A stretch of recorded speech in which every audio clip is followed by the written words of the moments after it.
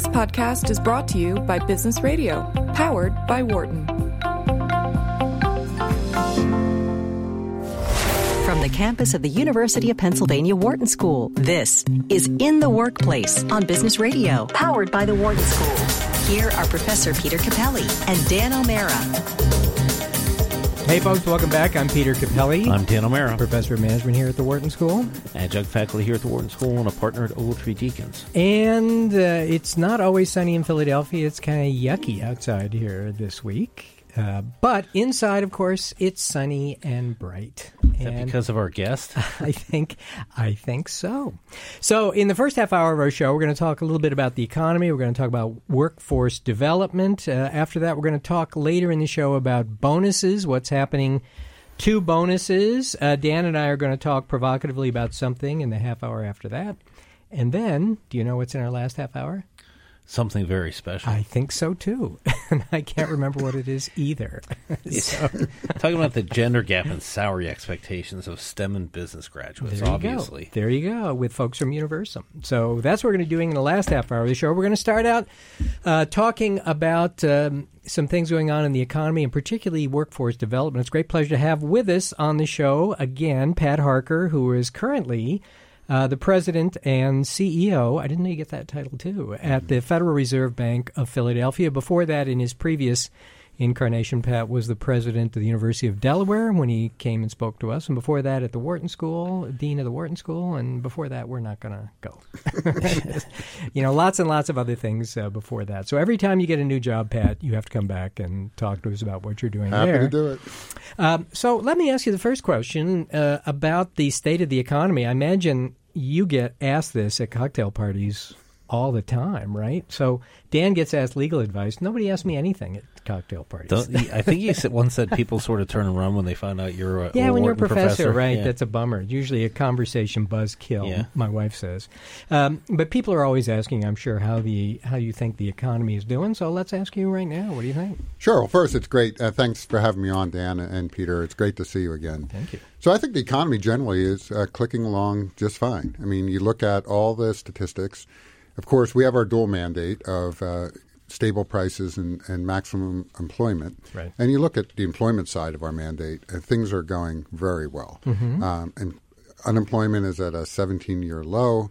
We're starting to see people coming off the sidelines back into the workforce. Mm-hmm. The biggest complaint we hear, whether it's in survey work or you look at the data, the JOLTS data, the job openings and quits data, is people can't find the workers they need. I mean, this is a constant complaint. Mm-hmm. And that's a good thing if you're a worker.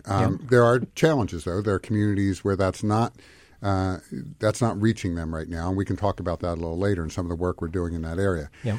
The other part of our mandate, though, inflation, and we just had a reading today of personal consumption expenditure, PCE, which is our preferred measure of inflation. It's still not growing up to the 2% target as robustly as we might like. Now, back to a cocktail party. Mm-hmm. When you're at a cocktail party and you talk to your neighbors and they all have jobs and multiple job offers and inflation's running low, they ask me, what's wrong with this picture? I mean, how can you say this is a problem? Yeah. It really is a problem when it comes to managing the economy and any negative shock that might hit us. Yeah. We need a little bit of leg room to reduce rates in the case of those shocks. Right. That said, for everyone else, it seems it's a very good economy. Mm-hmm. Again, except for those pockets that are out there. So let's just to back up a little bit. So the flexibility thing means, tell me if I got this right, that if something bad happened to the economy, usually the Federal Reserve could step in and cut rates and things like that. Right. But we can't cut rates if they're already close to, what are they now? It's complicated right now, right? So we're in a position, you see the Great Recession. So with the Great Recession, we took rates to essentially zero. Yep. And at that point, the Fed had to implement large asset purchase programs or quantitative easing because we were unwilling, like some of our neighbors in Europe and elsewhere, to take rates negative. Mm-hmm. There's still an open question about negative rates. I think, to me, there's a high hurdle to take rates negative. And you mean a psychological hurdle? Yeah, it's more than a psychological hurdle. I think there are some issues about how we structure money markets in this country. There are some psychological issues.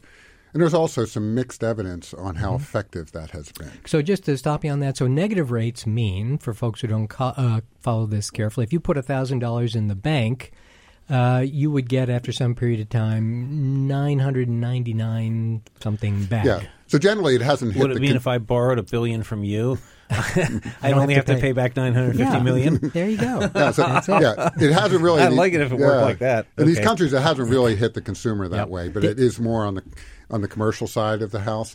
But yeah, that's what it would ultimately mean, that we are trying to encourage people to put their money to work as opposed to saving it. Right. There you go. So let's go back to the workforce issues, because I know this is something that you personally are interested in. The Fed here in Philadelphia is as well. We want to talk about what you're doing there for a second, but let's just talk, and maybe, Dan, you get your sense from what employers are telling you about how difficult it is to find people right now, particularly, let's say, for blue-collar jobs, and how much of it is because maybe they're used to a labor market that has been so rosy for employers for so long. All you had to do was post a sign, people are lining up, and you could get picky, and you could have lots of requirements for the jobs, and you haven't raised your wages. Is that what's going on here? The employers will never admit that. Yeah. But what do you think?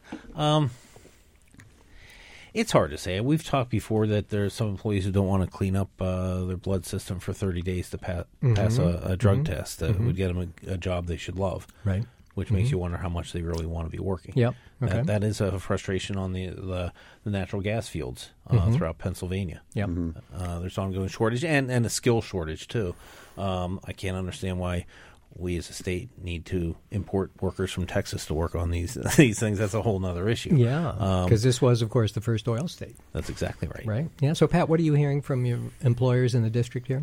So I think that it's a complicated story, right? Like many things, it's no one easy fix, no one easy answer. I would start, though, with the fact that and this will be an odd thing for a former university president and lifelong academic to say, we are encouraging too many people to go directly out of high school into four-year colleges and universities.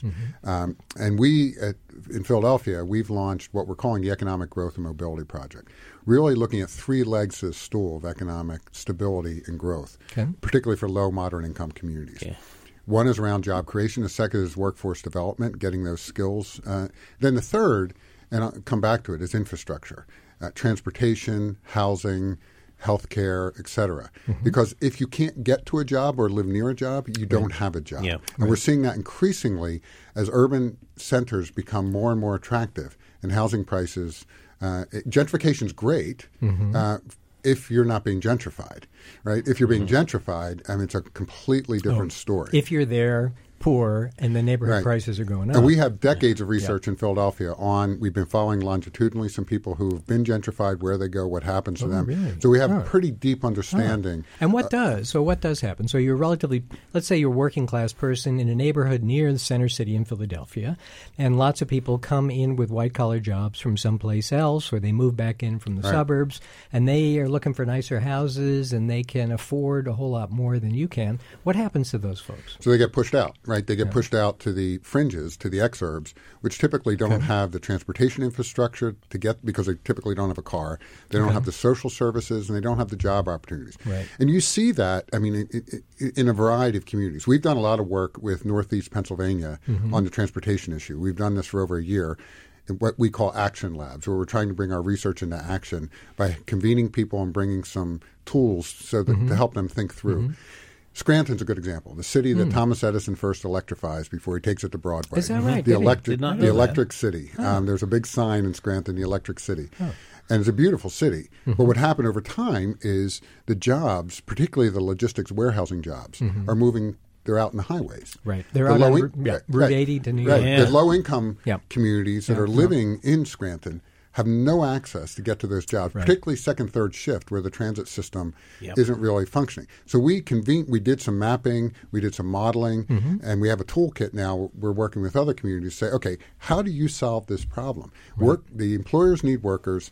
These workers need jobs, but there's a disconnect. So again, I think infrastructure often gets overlooked in these conversations, but it's actually very important. Yeah, so let's talk about that a little, Mick. It's a problem around the United States. In California, much more severe than here. In Los Angeles, San Francisco especially, right? You can't afford to live where the jobs are, so you got to be far away. But let's think about the places like the one you just described up in Scranton, it's not that dense a place. You can't have extensive public transportation and make it go. So what do you do? So a combination of things. I think they're working through whether they're changing the transit system, having more, the old phrase, dial-a-ride kind of systems, which are more flexible transit options as opposed to a fixed-route bus, van pooling, Uber-like commercial services. There's a host of options. Yeah. It's not our job, and we don't have the expertise in their problem to tell them what their solution is. They have to work through that solution. We're just there to give them what we know. But do you see those working in other places? Because I imagine not many of our listeners really know much about those alternatives. They know fixed bus routes, and that's about it. So is the private sector coming in and providing something, as you said, Uber-like for this? They're starting to. And I think there are some players out there. There's a company called Ride.com that's provided these kind of services, actually started by, just until recently, was run by a Wharton alum who was the CEO of the company. Okay. So there are these options that are starting to emerge in the marketplace. We need to let those thousand flowers bloom so we can find solutions to help people. And it's not just getting to and from the job. It's also, if I have a doctor's appointment and I don't have a car, I can't get to work, and then I'm going to lose my job. And we can go down the whole list of things. Right. But it's not only in the small old industrial cities like the Scrantons. It's right here in Philadelphia. Sure. I mean, the biggest problem we have right now is we have a second city in King of Prussia outside a major, and they can't find those low, moderate income workers because there's no easy way to get there. Right? If I have to take 3 buses to get to work and I have children and child care, I can't take that job. Right. Yeah, it's a couple of hours each way. Yep. Well, tell us about the other 2 legs of the development of the economically disadvantaged areas. I think you said workforce development was the second one. Yeah, so that one, so again, we've been doing a lot of work on looking at pathways to a middle-class life where you don't need a 4-year college degree or don't need it right away. Yeah. Okay. And so we've partnered with our colleagues in Atlanta and Cleveland Feds for several times now to issue a report on what we call opportunity occupations. So we ask the following question. What are the jobs in America that pay above median wages that would lead you and have a potential for growth, right? Okay. So they're not, quote-unquote, dead-end jobs. We know what they are, and we have it broken down by geography. So we can break this down by SMSA. What do they look like around here, for example? What would some of those jobs be? I mean, in good examples, we launched an apprenticeship report a little while ago related to this. Things like Philadelphia Shipyard, welders. They're looking at manufacturing firms here. Okay. We launched a report recently on urban manufacturing and the need for workers and, by the way, real estate. This gets back to infrastructure. A lot of these small manufacturers are growing. They can't find the land in the city to grow. And we've found this to be it surprised me. So again, infrastructure keeps rearing its head. But the clearly in Philadelphia, it's healthcare. Healthcare-related jobs. And again, it's not doctors, nurses. It's a whole host of other skill sets. These are technicians, needed. Technical jobs? Technicians, mechanics. I mean, there's a whole host of jobs in healthcare. And given the dominance of healthcare in the Philadelphia region, it's one of the areas that one of the unions here, 1199C, has a really good apprenticeship program we've been studying. There's a variety of different pathways, but it's looking at those variety of pathways and promoting those as opposed to telling somebody your only measure of success is to go right to a 4-year college. And a good example is a person I met at the shipyard when we launched this apprenticeship report. Guy went through his apprenticeship program, got 29 college credits at Delaware Community College. He then, they saw something in him to be a supervisor. He became a supervisor. He's now working on his bachelor's degree, funded by the company. And so I think those models we often have lost sight of. Yeah. So on some of these healthcare jobs, for example, I think we sometimes just assume that colleges or community colleges will provide the skills, then what's the problem? But the issue seems to be, as you're saying, with apprenticeships, getting this hands-on experience, right? Yep. That seems to be the challenge. When you're talking to these manufacturers, some of the new ones that are starting up in areas like Philadelphia, what are they looking for in skills? What do they want people Digital to have? skills. Digital. Okay. Whether it's... And it doesn't mean this finger digital. It's not that one. Whether it's manufacturing or truck repair. Okay. Repairing a truck is more about the computer than the chassis at this point. Wow. And so there's a good example, a contact we had in Lehigh Valley. He has half his bays empty. He expanded his business to repair trucks. he can't find qualified mechanics, and he's paying over $100,000 a year for mechanics. Really? No kidding. Wow. Yeah, so these are good jobs that require a mix of smarts and digital smarts, and the ability to work with your hands. Right. And this has been a perennial problem. And some of these jobs are also physically demanding, right? And so you look at something like a lineman in a utility, electric utility. Again, electric utilities are watching the aging of that workforce, like many industries. It's a physically demanding job. It's not a job you can do into your 70s, right? Unless you're in incredibly good shape. They can't find that next generation to come up behind them. No, I think in fairness to the people, I think a lot of these institutions, as in public utilities, for example, it's not a big surprise that these folks are going to retire. Right. It's like the worst kept secret ever. They're going to go away. The problem, I think, as you're describing it, the one fixable problem here is that this combination is hard to get. Right. Yep. So you could get people who know programming skills, simple programming skills, and you probably could figure out how to get people who have some hands-on skills. Getting both in the same person seems to be kind of tricky. Yeah, right? and it's getting worse. If you look at, say, the U.S. military, and I heard a report recently at a meeting, and I forget the exact number, but the number of Americans who can pass the physical qualifications for the U.S. military has been decreasing rapidly over the last several decades. Wow. And so and this gets back to the infrastructure issue. It's not just about housing. It's not just about transportation. Right. If people aren't healthy, for whatever reason, we focus a lot on the opioid epidemic, but it's more than that. It's general health. You can't do these jobs. Yeah. Let's come back to the military in just a second. Before we do that, let's remind listeners what we're doing. We're talking to Pat Harker here, who's the president and the CEO of the Federal Reserve Bank of Philadelphia, one of 12, right? 12 Federal Reserve cities around the United States. We're talking about the state of the economy and particularly regional economic development. You know, the thing I always liked about the military example is during the 1970s, right, when the military was not in fashion, and we had an all-volunteer army. And the quality of applicants fell quite sharply, and particularly educational skills and ability. And they were able to re-educate people or educate people and raise them a grade level in a few weeks of training, right? And so they could take people who were not that skilled, didn't have the years of education, didn't have we didn't think, the ability to do the job at least a few years before, and they were able to get them up to that level pretty quickly. And I think there's probably some lessons as to how they could do it that might apply elsewhere. Now, one of the things we can't usually do in schools is say, drop and give me 20 if you don't if you don't remember your math tables on that one. But it is something about having a whole institution around you that supports and pushes you along, right, which we're not so good at. And by the way, since you were last here, Peter put out a book called Will College Pay Off? Right. One of the theses of which was $29.95. We are pushing kids to go straight from high school to college because that's the way it's supposed to be in America. But it's causing a lot of kids to go in the wrong direction, and it's bankrupting their families as you do it. And the other piece of this is some work that we've been doing recently, and some really interesting work by our staff on up-credentialing.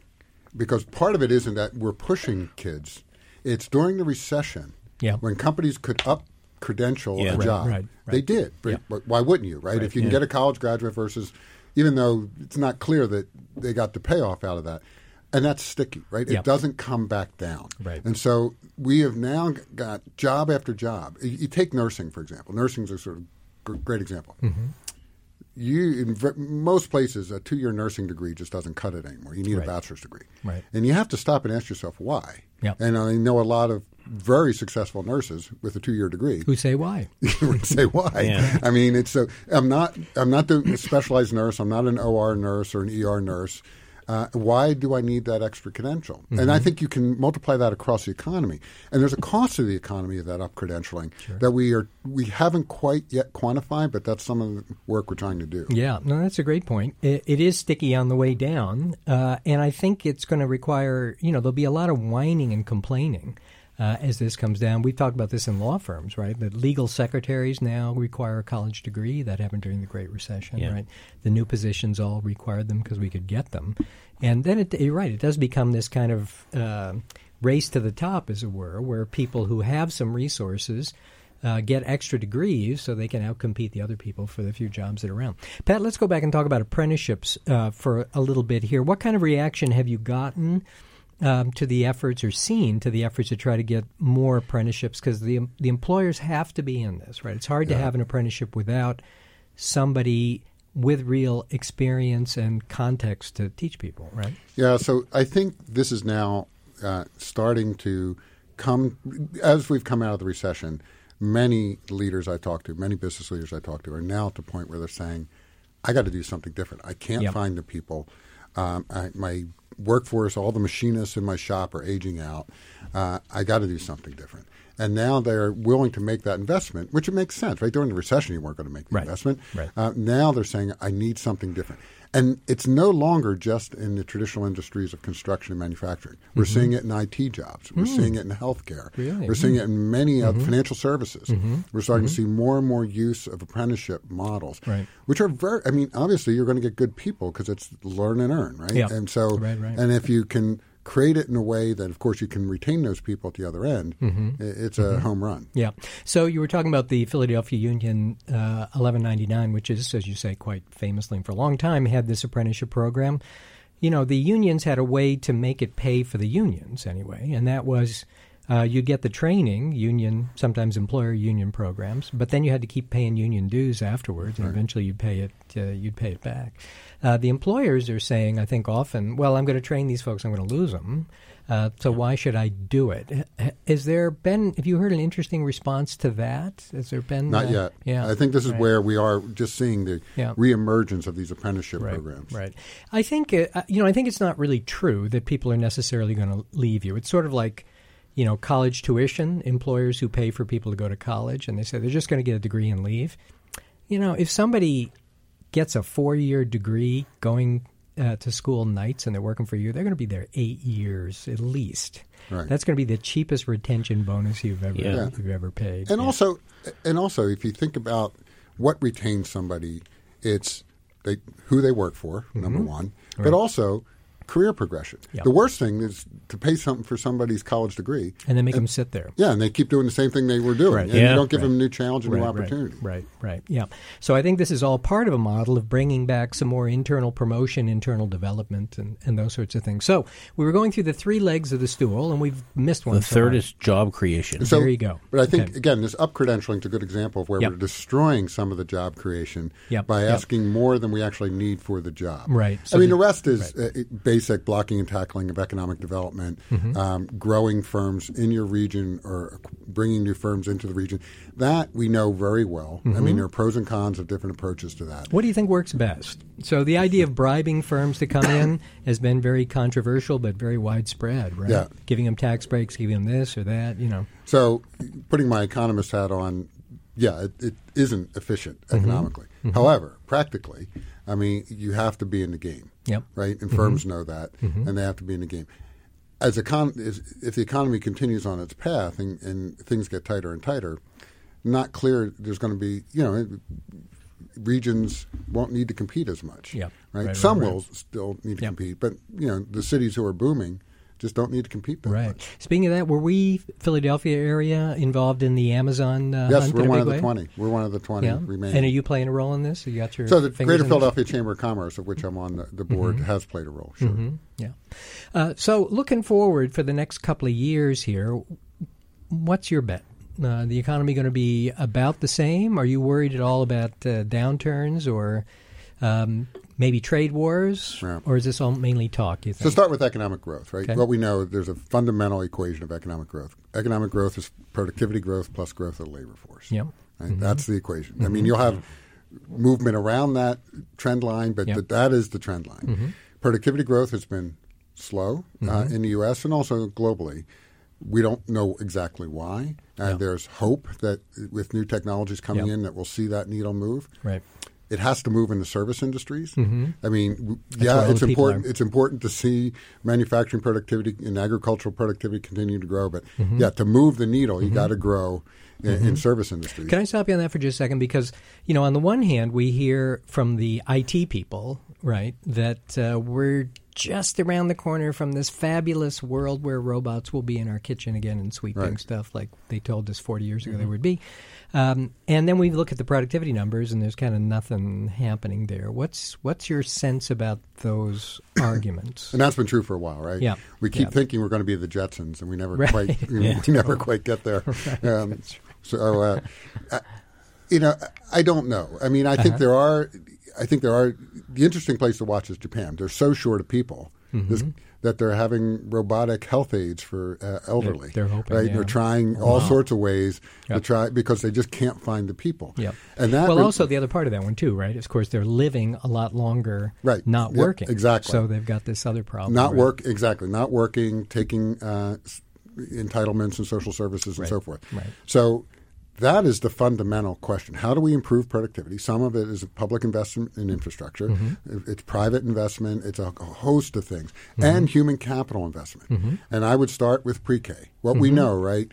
What we know from science is third trimester of pregnancy to 3 years old is a crucial point in a human being's life. And if you don't get that right, you're playing catch-up on average. And I mean, some people will overcome that, but generally you're playing catch-up. And much more expensive to fix than to avoid the problem the first time. Yeah, right? so it's everything we need to do to add to productive capacity. The second issue I think we also need to deal with, which is the people side. Yeah, we need to try to do, and that's what we're trying to do with our economic growth and mobility project, bring more and more people off the sideline back into the workforce. Right. Some of that is people are increasingly less willing to move in the American society for physically just get physically up and, for a variety of reasons, and there are also the host of other things we just talked about. The other issue is a sensible immigration policy. I think we just have to recognize that if we need more people, that's one place America has always gone. And I'm not telling anybody, and I have to be very clear, I'm not speaking for the Federal Reserve System. Right. I'm not speaking for any of my colleagues on the Open Market Committee. I'm just speaking for myself. And I'm not telling anybody what that policy should be. That's not in my wheelhouse. But having a sensible immigration policy is important for growth of this country. Yeah. So in your view, are we underinvesting personally, individually, company-wide, society, government-wise in the future? I'm not even sure we're talking about that much right now. I mean, that's one of the things if I think about the public discourse that's going on right now, I don't hear a lot about a plan for the future. Right. And that probably concerns me more than anything else. Now, it's happening in various think tanks and in universities and in companies that are thinking about their own future. But this is a collective future, what we need to invest in collectively as a country to move the needle forward. You know, it's a good point. I don't hear many people talking about our children's future much anymore. No. You know, I don't hear them saying, you know, what are things going to be like for them and can we make it better? It's very much me right now. Yeah. Right. Very much. Which we better be careful about that because when we're in the nursing home and our kids come to visit and they're pissed off at us, this could not be not be a good outcome. That plug is not very far away. Right, there you go. Well, Pat, thanks very much for being with us. Pat Harker is the president and CEO of the Philadelphia Federal Reserve. We've been talking about the economy and the future, particularly regional economic development here. We're going to take a break now. We're going to come back in just a couple of minutes and talk about other fun stuff. When I look at the schedule and see what it is, I'll let you know. See you back in just a minute. For more insight from Business Radio, please visit businessradio.wharton.upenn.edu.